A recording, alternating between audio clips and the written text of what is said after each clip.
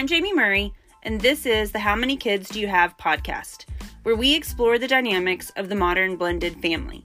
Join me as I unpack all the hard shit of creating a blended family. Welcome to the first episode.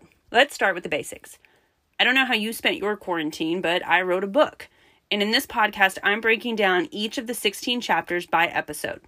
This season, we'll dive into all the bullshit that goes into blending two homes.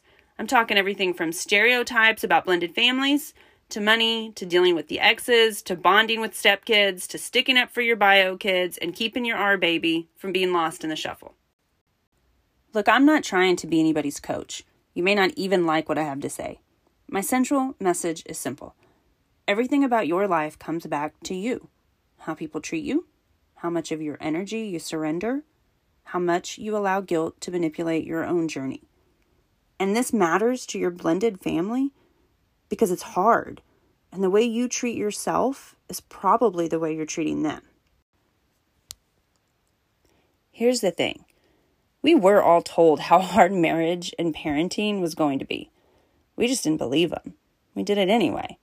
And we all justified it with the exact same lie. We will be different. We all believe our love is better and stronger than any love that ever existed in the world. At least that's what my husband and I thought when we merged two households together to create a brand new family 10 years ago. We believed we would defy all the odds. And in some ways we have. It seems simple enough.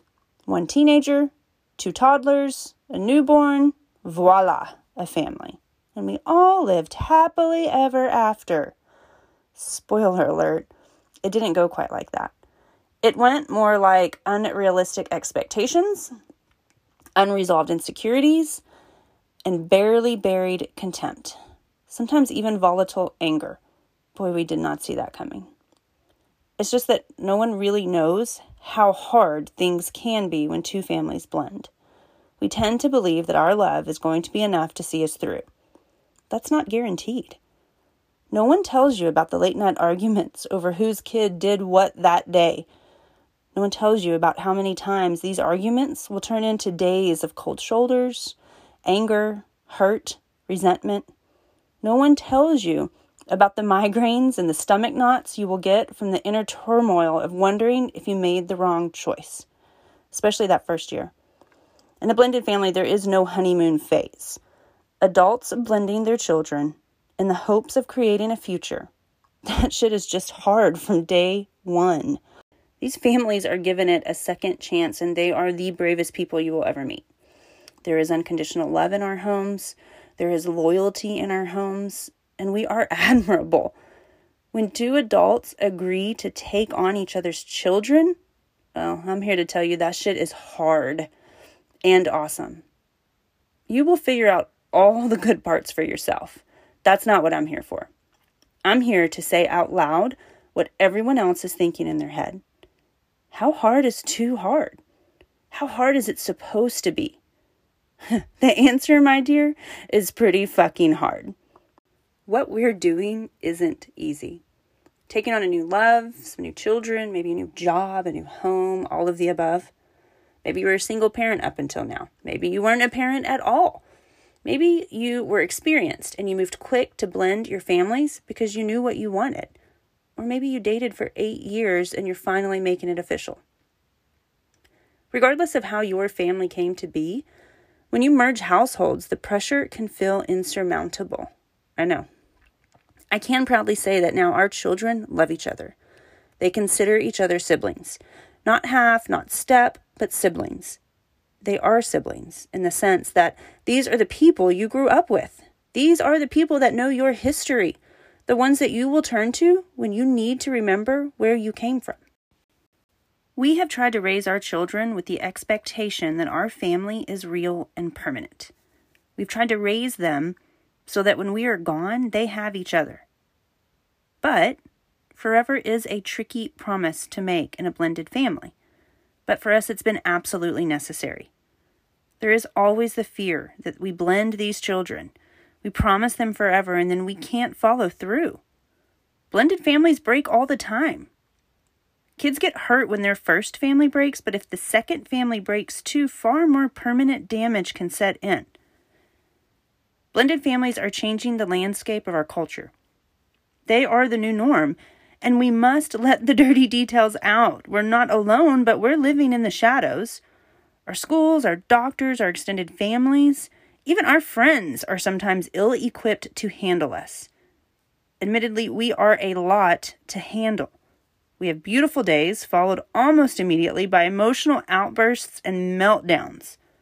In a blended family, you aren't just blending furniture and dishes. You are blending personalities, behaviors, quirks, and of course, heartaches, despairs, grudges, resentments. Which brings me to the title. How many kids do you have? Seems like a simple enough question unless you are in a blended family. Then the dynamics of how you answer cause your entire life to be put on display almost immediately after introducing yourself to someone you just met. In a blended family, the question of how many kids do you have does not have a simple answer. If you claim all of your collective children, you are overstepping your boundaries. If you only claim your biological kids, then you're a bitch. If you qualify which vagina they all came from, well, then you just opened up the floodgates to answer 127 more follow-up questions explaining the last 22 years of your life. I show up daily in this world for 4 children. It's never felt natural for me to answer 2 when someone asks me how many kids I have. The flip of that is that I am not their mother. They have a mother and I did not give birth to them. One could reasonably argue I don't have the right to claim them as my own, without qualifying that they are my stepkids. But like it or not, I choose to claim them as my own whenever given the opportunity. Because that's the thing about a blended family, there are no right answers, and we're all just making this shit up as we go. I'm not going to judge you for how you answer, so don't judge me. It's time that we make space in the world to really talk about how blended families are succeeding or how they're not. My hope is that by getting real and beginning an honest dialogue about how our blended families are functioning and operating, we might also heal and get stronger. The world needs our blended families to work. We must go all in for our marriages as well as the children that our marriages involve. We must talk about how hard it all is so that we can grow and lead our families better.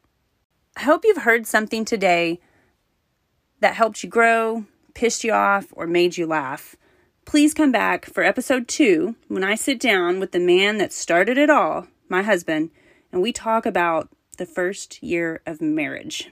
Thank you so much for listening today, and look for new podcasts every first and third Wednesday of the month.